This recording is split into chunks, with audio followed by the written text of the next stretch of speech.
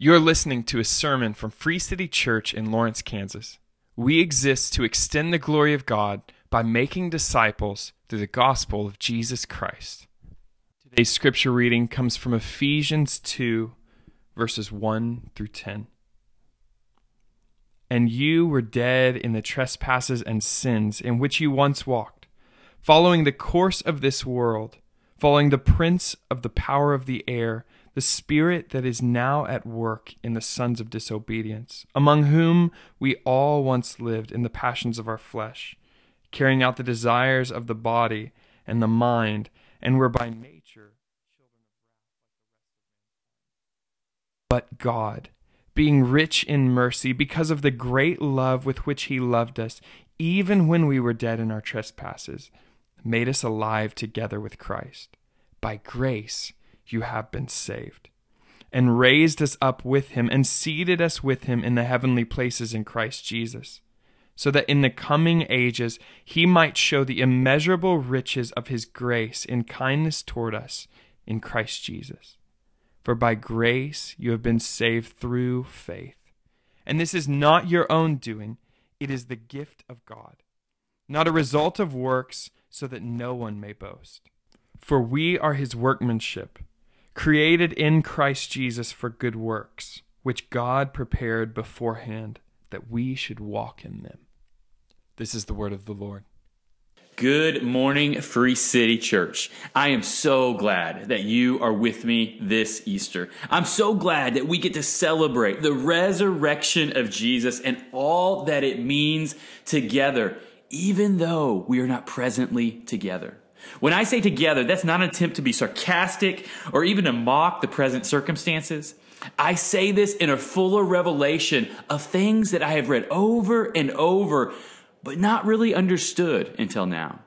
In 1 Corinthians 5, Paul is instructing the church at Corinth through letters. And it's evident that he is concerned for them and that he misses them so, but he reveals to us something unbelievably profound. And it is so helpful for our present situation. He says something that I have often read over and paid no attention to. He says something that I have even dismissed as weird or maybe a little new agey.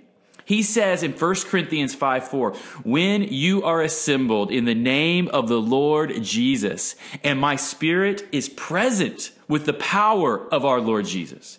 My spirit is present. What a promise for us today. As you gather in your living rooms or wherever you are on this Easter morning, in the name of Jesus, our spirits can be present with one another. How? It says because the power of God. And I think I might know some of your objections. You might be saying, but wait, this is just a podcast. I can't even see you. They couldn't see Paul either. He wrote them a letter, and yet it says that he was with them. Or you might say, wait, this is pre-recorded. We're not even sharing this in the same time. Neither did they. He wrote them a letter.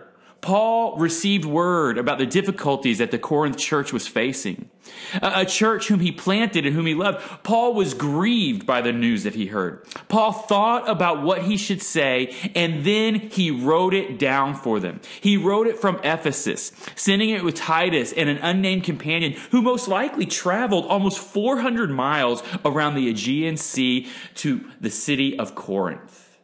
They were separated by space, some 400 miles. They were separated by time, maybe even weeks apart. And yet Paul said that when they assembled in the name of Jesus, to worship Jesus, to hear from Jesus, our resurrected Lord, to be instructed by the truth of the gospel, his spirit was present. So I say again, Free City, I am so glad to be with you on this Easter morning as we celebrate the resurrection of Jesus Christ. Easter morning. For some 20 centuries, the church has gathered on Easter to celebrate the life, death, and resurrection of Jesus. These realities, the life, death, and resurrection, they're not peripheral to the faith. The life, death, and resurrection of Jesus is not like a nuanced theological point, agree to disagree type of issue. The life, death, and resurrection of Jesus is Christianity. John Stott said, Christianity is at its essence a resurrection religion. If you remove it, Christianity is destroyed. This is one of Paul's points in 1 Corinthians 15, where he says, if the resurrection didn't happen, let us eat, drink, and be merry, because Christianity just collapsed. It is dead. It is for nothing. But if it did happen, if Jesus did raise from the dead, well, that changes everything. That is saying, if Jesus was God made man and he died a substitutionary death for us and was resurrected again, beating sin, Satan, and death for us, it should produce a radical new loving and a radical new living. For those who are skeptical or investigating, they haven't decided about Jesus, let me invite you to question deeply. I'm not going to ask you for blind faith. I don't think God asks you for blind faith. But please, let me direct you just a little bit. Don't start with questions on the edges of Christianity. Don't start with things like political stances, behavior acceptance, or anything cultural. Start at the very middle of Christianity. Start with Jesus. Was Jesus whom he claimed to be? God incarnate. The God who put on flesh and was made man. Contrary to the belief of many, the Bible doesn't leave that up for debate. Did Jesus die on a Roman cross? Jesus was crucified on a Roman cross. Most of us have probably heard that. But have you ever wondered why you've heard about that? The Romans crucified tens of thousands of people, probably more than that. But can you name one other person whom they crucified? Why would we know about a poor carpenter from a nowhere place turned itinerant preacher who lived 2,000 years ago? Why do we know so much about the life of Jesus? And let me emphasize something else on this point. Jesus died on that Roman cross. He didn't experience a heart murmur. It wasn't like a skip a heartbeat kind of death. It was a 3-day, no pulse, wrapped up like a mummy, cold, stiff kind of dead. Jesus died. And Jesus rose from the dead. Something happened. Something started a ripple in history that has not calmed. Nothing else in all of history has made the splash that a poor Middle Eastern carpenter turned teacher and then killed on trumped up charges made. Others have made waves with armies, wealth, and power. But Jesus surpasses them all with a message of forgiveness of sin by his substitutional death. That is the gospel. That is the claim of Christianity. That is a huge boast. Start here. And see where the answer takes you. Don't start on the peripheral edges of what Christianity says about your sex life or political holdings. Start with Jesus. If Jesus is not who he says he is, then who cares what he says about anything? But if Jesus is who he says he is, if he is the boast of the cross and the resurrection is true, then, just then, he might have dominion over your life. Start with Jesus. Just a minute ago, I said the boasting of the cross. Boasting. This text is actually all about boasting. Look down at verse 9. It says, not a result of works, so that no one may boast. What precedes that is our current status of death in verses 1 through 3. Then God's riches of mercy and grace in verses 4 through 5. And then a raising up of us to the seat, to seat us in the heavenly realm that mimics Jesus' resurrection from the dead, a permanent place in verses 6 through 7. And then it really summarizes it all in verses 8 through 9. For by grace you have been saved through faith. And this is not your own doing. It is the gift of God, not a result of works, so that no one may boast. Jesus has come to give us a solid and unchanging boast to build our lives upon. The text talks about the boast of Jesus' resurrection. And we all know what boasting is. Boasting is bragging. We have 4 kids, and therefore we have a ridiculous amount of boasting in our house. Currently, Kinsey is the bar hanging champion, followed by Anna, our 5-year-old, and then I am in 3rd place. I mean, it's not fair. They don't have any body weight.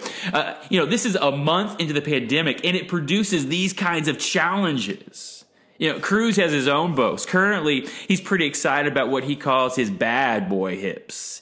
He puts his hands on his hips, and he doesn't dip then dip, we dip. He puts his hands on his hips, and then he moves them from the left to the right with a look on his face that says, oh, yeah, you know what I'm talking about. Like, I know these things are ridiculous, but have you just ever wondered, why do we brag or boast anyways? Like, ridiculous or legit, why do we do it? What is boasting about? Boastings are claims of worth. It is questioning or asserting, am I good enough? They are attempts to produce solid ground for existence, acceptance. It's not just kids and silly competitions. You and I boast to establish our worth and our identity. And so much of our boastings are shaken right now. As adults, we boast in things like careers and paychecks. That doesn't feel very solid right now. Or maybe it's wealth and investments and portfolios. I mean, what does your retirement portfolio look like right now? Like I told Kinsey, we just won't even look at ours until tax season 2021. Or how about marriage and family? You boast so much about your perfect life on social media until you were stuck in a house with your whole family for a month and counting. And suddenly, you're scared. You thought your marriage was solid until you had to spend so much time together. You thought you were a great parent until your kids weren't at school for 7 hours a day. Do you see how easily these boasts are shaken? What do you boast in? I mean, do you even know what your constant boast is? We are looking for something to boast in, something to validate our worthiness. One of my commentaries about this section says this: Paul attacks the doctrine of justification by works, so he opposes all boasting based on self-trust. Every attempt to affirm oneself before God or others by boasting in one's achievement is excluded. To boast is tantamount to put one's confidence in the flesh, and this the apostle decisively rejects. Here in Ephesians, the apostle makes it plain that salvation by grace alone destroys all human boasting. Men and women have nothing which they can bring as their own to the living God. Paul, the once doubter and enemy of the church, wants you to know that believers in Jesus do not need to boast in anything other than Jesus' completed work on the cross, other than his resurrection and all that he accomplished. He is going to remind us of 3 things. He's going to remind us where we were, dead and enslaved. Then he's going to remind us what changed us, the intervening grace of God. And then finally, where are we now? And then in verse 10, he says, we are in the poetic plan of God. And so let's get started. First, Paul reminds us what we were: spiritually dead and enslaved. Look, Ephesians 2, starting in verse 1, it says, and you were dead in the trespasses and sins in which you once walked, following the course of this world, following the prince of the power of the air, this spirit that is now at work in the sons of disobedience, among whom all once lived in the passions of our flesh, carrying out the desires of the body and the mind, and were by nature's children of wrath, like the rest of mankind. It says we were dead. Verse 1, it gives us 3 words that describes the existence of every human being who doesn't know Jesus: dead. And then it tells us why: trespasses and sins. Those are our words: dead, trespasses, and sins. Verse 1, go back to it. It says, and you were dead in the trespasses and sins. Dead. Dead is dead. It doesn't say that you had bad habits. It doesn't say that you were sick or that you were really, really, really sick. It says dead. And the thing about dead is that it comes with a lot of inability, lots of things you can't do, like everything. We just watched Onward, the new Disney animation where a dad dies, leaving two sons. But later he comes back from the dead for a quest, but he doesn't all come back. Only half of him comes back, his bottom half. And with only his bad boy hips and legs, he has a lot of inability. He can't grab, he can't hear, he can't see, he can't talk. But he also has a lot of ability. I mean, he can walk and move. I mean, he can feel some things. This doesn't say half dead. It says all dead. No ability. When it comes to our spiritual standing, this says we were all dead. All we have is inability. And our death and inability is caused by at least two things. It says trespasses and sins. And so look back at verse 1 again. It says, and you were dead in the trespasses and sins. Like the first, it says trespasses, or sometimes translated as transgressions. Notice that it's in the plural form. I think it's in the plural form to draw attention to individual acts of sin that mount up. Like the many individual grains of dirt that eventually bury us all, our many trespasses have buried us in a spiritual death. It goes on and it says sins. And that's just another way of saying trespasses. It's a synonym. I mean, the actual word is harmatia, which is the general word for sin that means missing the mark. It's like your internal scope is off. And no matter what you do, you just keep missing the mark. No matter how hard you try, you're just off. And that offness is resulting in many trespasses. I think Paul says both because he wants to further describe the depth of our problem. We have a broken and corrupt internal scope. It is brokenness in us that is causing brokenness to come out of us. And all we have is dead inability to deal with it. This was us. This is the past of every Christian dead in sin. It also says that we were enslaved to something that only brings more death. Like, look in verse 2. It says we were enslaved. Like, pick that up with me. It says, in which you once walked following. Like, stop right there. It says walked and following. Walked is followed by the Greek preposition kata. It's usually translated as down from, alongside, or throughout. But all translators struggle with it because they know that it is describing something more enslaving.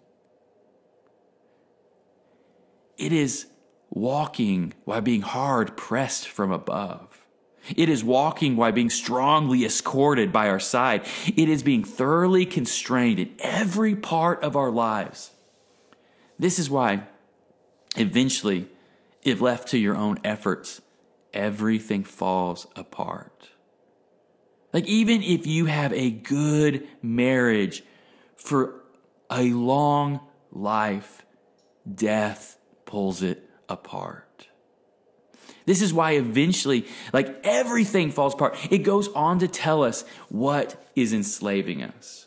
Look at this list. At the end of verse 2, it says, in which you once walked, following. And then it says, number 1, the course of this world, following the prince of the power of the air. And then in verse 3, it says, who lived in passions of our flesh. And then it goes on to say, carrying out the desires of the body and the mind, and were by nature children of wrath, like the rest of mankind. This lists at least 3 forces. Forces from the outside, forces above, and then forces inside. And I think all of these forces, when combined with the sin language before, are feeding a problem that is inside of us, the off scope of our lives. It's feeding sin. And then we could describe it as a deadly self-centeredness. You see, we are pressed from the outside. In verse 2, it says, the course of this world. The course of this world could be understood as the culture of this world. Like, do you not feel pressed from the world? Does it not make you constantly conscious and overly critical of yourself? Are you not gripped with comparison from social media and the neighbors next door? Like, this pressing is from the outside, but it is making an inside monster that is constantly evaluating whether or not I measure up. You see, that enslaving monster is self-centeredness. The Bible calls it a sin nature, and it is more deadly than you dare to admit. We are pressed from the outside. But it goes on, we are also pressed from above. It says, following the prince of the power of the air. This is describing Satan and his spiritual forces. He is your sworn enemy. He hates you because he hates what you look like, because you were created in the image of God and he hates God. Satan works against us in two primary ways, temptation and accusation. He whispers temptations like, you deserve more, and they're getting it. Or accusations like, you're not enough and you never will be. This is pressing from above, but it's growing an inside monster that only thinks about itself. That enslaving monster is in you. It is self-centeredness. The Bible calls it sin. It is our sin nature, and it is more deadly than you dare to admit. We are pressed from above. We are pressed from the outside. But are we not pressed from the inside? You know, verse 3 where it says, the passions of our flesh. The flesh means you. This pressing is from within. It is thoroughly throughout my being. It is called my self-centered human nature. The Bible calls it sin. This is what pulls everything around me to be interpreted in such a way as to make much of me. This is why you tell half-truths or dodge condemning questions. This is why you hold the phone a certain way when you take a selfie or a video for church announcements during a pandemic. You want to look a certain way. This is why you dismiss some pictures even when your kids look great, because you look weird. I mean, they're kids. They always look cute, right? Seasons like what we're in, it forces us to see more of these effects. You know, Kinsey and I, we have talked to moms who are being suffocated by mom guilt because the social media threads of their friends, it looks like they want to play with their kids all the time. I've talked to husbands who are scared to death because of all the extra time with their wife is exposing major problems in their marriage. There's a pressing from the outside, and it's enslaving. There's a pressing from above, and it's enslaving. There's an oppressing from inside. And it isn't creating the monster of self-centeredness. It's exposing it and it's feeding it. You've always had it. You were born with it. It is in you from day one, and the Bible says it's deadly. You know, right now to prove that it's in you, and the Bible's always said that, we could get very theological and show you how we inherited our sin nature in Genesis 3 from Adam. And then we could jump to greatly expand on it in Romans 5, where it says the death that came through Adam and the life that comes through Jesus. But I just want to go with observation. Those with small kids. Is it more natural for them to think about the needs of others or their needs? Theirs. And if you didn't just amen that in your living room, you don't have kids, or you haven't had kids in a long time, and there are some kids somewhere who call you grandma. Ephesians 2 tells us that we were spiritually dead, and dead is dead, and we were enslaved from above, from outside, even from within. And it is seen in our growing and presiding monster of self-centeredness that is present at all time, like a crooked scope that never lets me hit the mark. That is what we were. But Paul goes on to say, but something changed us. What changed us? What changed us was the intervening grace of God. You know, in verses 1 through 10, it's actually two sentences. You know, the first sentence is in verses 1 through 3. Its subject is you, and its predicate is were dead. You were dead. The second sentence is verses 4 through 9. Its subject is God, and its predicate is made us alive. You were dead, but God made us alive. The phrase, but God, in verse 4, changes everything because God changes everything. Read this with me. It says, but God, being rich in mercy, because of the great love with which he loved us, even when we were dead in our trespasses, God made us alive together with Christ. By grace you have been saved. and raised us up with him and seated us with him in the heavenly places in Christ Jesus, so that by the coming age he might show the immeasurable riches of his grace in kindness toward us in Christ Jesus. For by grace you have been saved through faith. And this is not your own doing. It is the gift of God, not a result of works, so that no one may boast. Now, we could get into that and we could pull so many things apart. But really what I want to do is I want you to look back at verses 4 through 9, and I want you to make parallel statements. And so look at this. And we're going to add that the book God in verse 4, it carries out through the entire sentence. And so look, if we looked at verse 1, back at verse 1, it says, we were poor in righteousness because of our sinful trespasses. But then verse 4 says, but God is rich in mercy. Jump back to verse 1, it says, we were dead in sin. But verse 5 says, but God made us alive with Christ. Verse 2, it says, we were captive to Satan. Verse 6 says, but God raised us up with Jesus. Verse 2 says also, we were enslaved to this world. But verse 6 says, but God seated us with Christ. That's an exalted position. Enslaved is down low. Seated is exalted. Verse 3 says, but we were children of wrath in our flesh. Verse 7 says, but God showed us grace in Jesus. The phrase, but God changes everything. Our state was poor, dead, held captive, enslaved, and deserving wrath. But God was rich in mercy, made us alive in Christ, raised us up, seated us, and gave us grace. And then it goes on. I mean, look at verse 8 and 9. Look at how careful verse 8 and 9 is to remove any and all cause for us to boast about what we might have done. Look at it. It ends with, so that no one may boast. But just pull this apart. Verse 8, it says, for by grace you have been saved. Grace is only grace when it is given. It can never be demanded or earned. For it is by grace, an unmerited favor from God, that you have been saved. Through faith. That should actually be translated as through faithfulness. And it's not through your faithfulness. It's through Jesus' faithfulness, not yours. And that's how we know is the next phrase. For by grace you have been saved through faith, and this is not your own doing. It's Jesus' faithfulness, not your faithfulness. It is God's unmerited favor toward you, not your doing. For by grace you have been saved through faith, and this is not your own doing. Next phrase.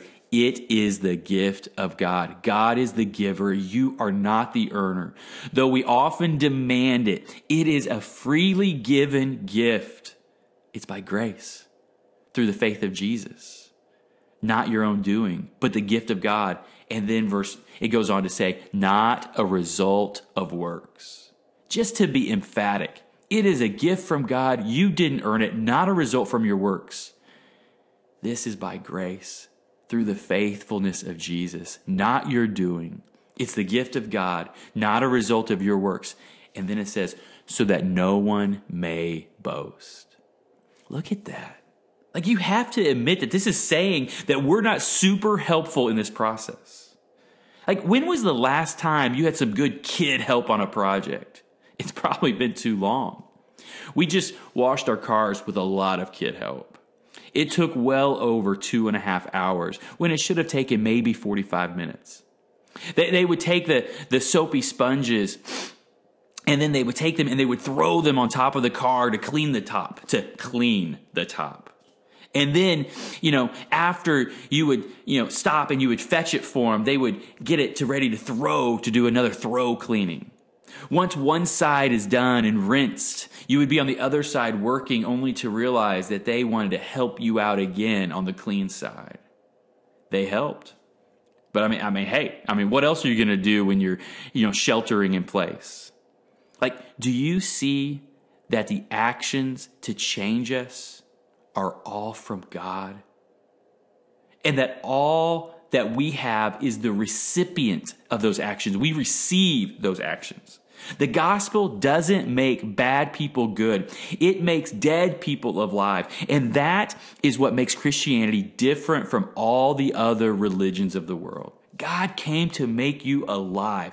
God came to raise your spirit up, to seat it next to him so that he could breathe life into you. It's astounding to me when people describe to me why they passed on Christianity. I'm just perplexed. They don't describe Christianity at all. Or they start with statements like, I just can't believe in something that's so archaic in gender or sexuality. Does that prove that Jesus didn't raise from the dead? Like, start there. Like, we were spiritually dead and enslaved. But the grace of God intervened in Jesus Christ. Jesus came, died, and rose again. And now finally, where does that leave us now? Like, where are we now? This says that we are in the poetic plan of God, boasting about his goodness and his goodness alone. Look at verse 9. Verse 9, it says, it is not a result of works, so that no one may boast. Like, that says we don't need to boast in anything else because nothing else is solid for us. Nothing else can hold us. Nothing can stay. Nothing has the staying power. While you were dead and enslaved, but you should boast in this. No one may boast except for this. And then look at this. In verse 10, it says, for we are his workmanship, created in Christ Jesus to do good works, which God prepared beforehand that we should walk in them. The word workmanship, it's translated from the Greek word poema. It's where we get our word poem or poetry. Like, Christian, do you ever think about your life as the poetic creation of God Almighty? The God who sustains everything around us.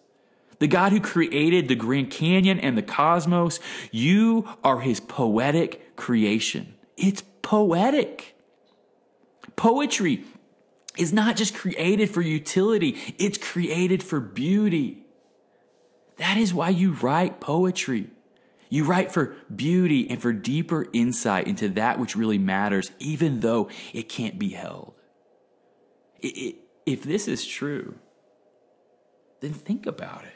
Like, think about a magnificent symphony. It has movement. Think about it and lay it next to your life. It will resound with reverb from dark but rich depths of unsettling low tones. But it won't stay there. Those low tones will build and give way to exuberant, melodious praises. Like, it goes from lows to highs. It has slow seasons and it has quick seasons. There's a movement to it. But when taken all together, it is a masterpiece and it is beautiful. Christian, even today, because of the work of Jesus, because of his life, death, and resurrecting power that we celebrate on Easter morning, even today, you were created for good works, and it is poetry in your life. And even when seasons seem dark and slow and unstable, they will give birth to beautiful, exuberant, melodious praises, which God has prepared in advance. What does it look like to walk in them? What does it look like to walk in them now? The cross, it shows us what God is willing to do at infinite cost to himself. It shows us what he can do with darkness and suffering, what looks like loss in the moment. It shows us what he can do. The gospel is the good news about something that has happened. It is the finished and done. It is done. Have you accepted that? If you've rejected Christianity, is it based on evidence against the resurrection of Jesus? The gospel places you solidly into a relationship, a status, a solid footing that will never give way. Isaiah, he says this, For though the mountains may depart and the hills be removed, but my steadfast love shall never depart from you. My covenant of peace shall not be removed, says the Lord who has compassion on you. Do you have that unshaking boast that can only be found in the resurrection of Jesus? The cross of Jesus proves that glory can come out of death, love from hate. And Ephesians 2 says you are God's unfolding poem, poetically created for beauty, not for utility, and he is not done. If you find yourself in a low, dark, ebbing moment of that sonnet, have hope, because the morning will give way to praises. Oh, Jesus, let that be true. Pray with me. Jesus, Lord, may we look at Ephesians 2 and may we have hope. May we remember that we started in nothing but inability, and that's all that we brought to you, and we were saved by grace. Your grace intervened into our lives. And now we are living a life that is described as poetic in nature. It's for beauty. And that life will have high, melodious moments, but it will also have low, dark tones and everything. But when we get to the end of it, we will see that you created good works in advance for us to walk in. Lord, may we see that even now. May we know our neighbors who need help and need hope. May we give them the truth of the gospel. Jesus has done it, and it is steady, and we can boast in it because of the resurrection power. Jesus. It is all about you, and we love you. In Jesus' name, amen. Free City, I love you more than you know, and I eagerly anticipate that coming Sunday morning when we will gather together again and praise Jesus with our collective voices. Even now, Jesus is good. Even now, and maybe especially now, the church is alive and at work because of the gospel of Jesus Christ.